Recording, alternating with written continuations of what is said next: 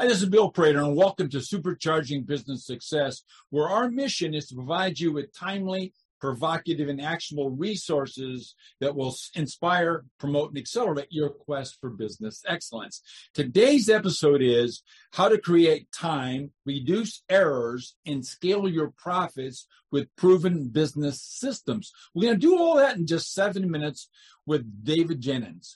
Now, David is super successfully, I can tell you, systematized himself out of his business, which was one of Australia's most trusted digital agencies called Melbourne SEO.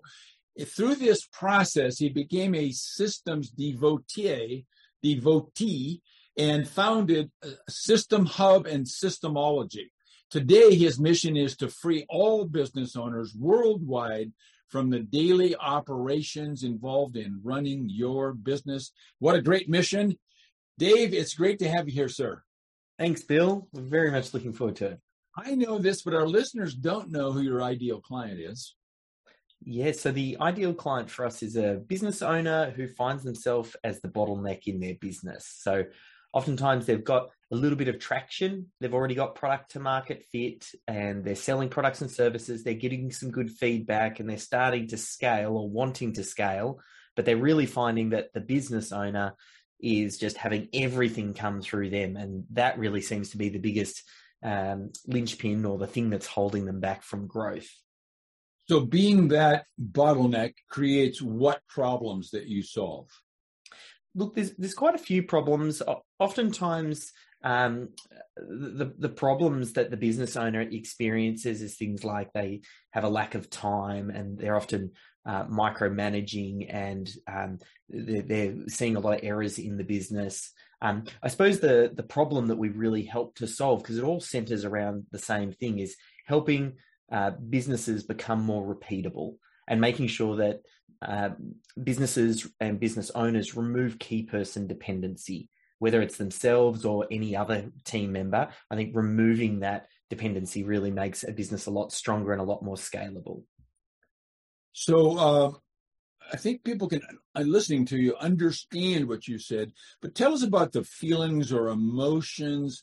Tell us what's going on inside somebody that might signal them to reach out and talk to you. Yeah, look, some of those things we touched on around, lack of time, or if they find themselves micromanaging, or oftentimes if the business owner feels like they're running an adult daycare center. That's the analogy I often give because they're constantly having to tend to different team members and clients when they come in. Oftentimes as well, maybe they've tried to systemize their business and they haven't failed. It hasn't quite worked for them.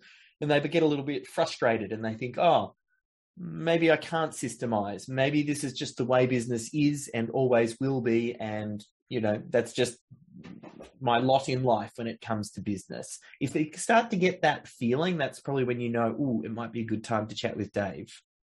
Yeah, I totally agree with that. Absolutely. So business owners, they've been hardwired from birth maybe to solve problems all by themselves. And you touched on that when you said they're the bottleneck. They've made themselves an essential piece of the business instead of making themselves not essential. So when they go about trying to solve this month after month, year after year, what are the problems, the mistakes, Dave, that they make time after time? Yeah, some common ones are thinking that they need to be the person that creates the systems and the processes in their business, because the business owner just loves to do everything and they think they're the best at everything. So therefore they need to create the systems. But oftentimes they're not a systems person. They oftentimes don't even like systems. So then they start to become overwhelmed by the process and they think, I'm going to need hundreds of systems to systemize my business. When really, when you simplify it down, you probably need a lot less than you realize. And a lot of business owners tend to overcomplicate things. And that often introduces a bunch of misconceptions, I suppose we call them. Things like systems remove creativity, or that you need to systemize like McDonald's. There's a lot of these myths that float around that when applied to small business, that they don't really fit that well.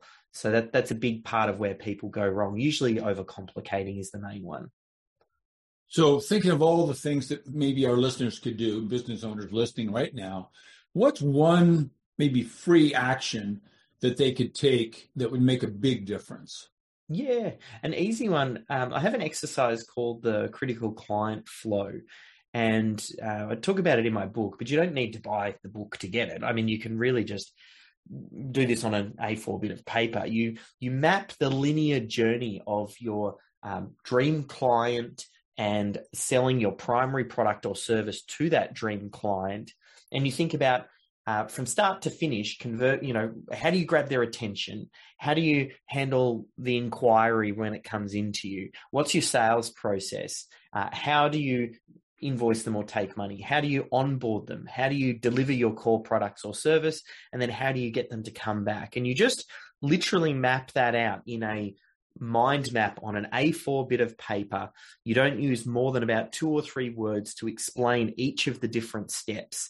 And just that exercise alone can be really eye-opening for determining where should you start? What systems should you put in place first? Turn everything else off, just focus on the critical client flow, and you'll get a tremendous win.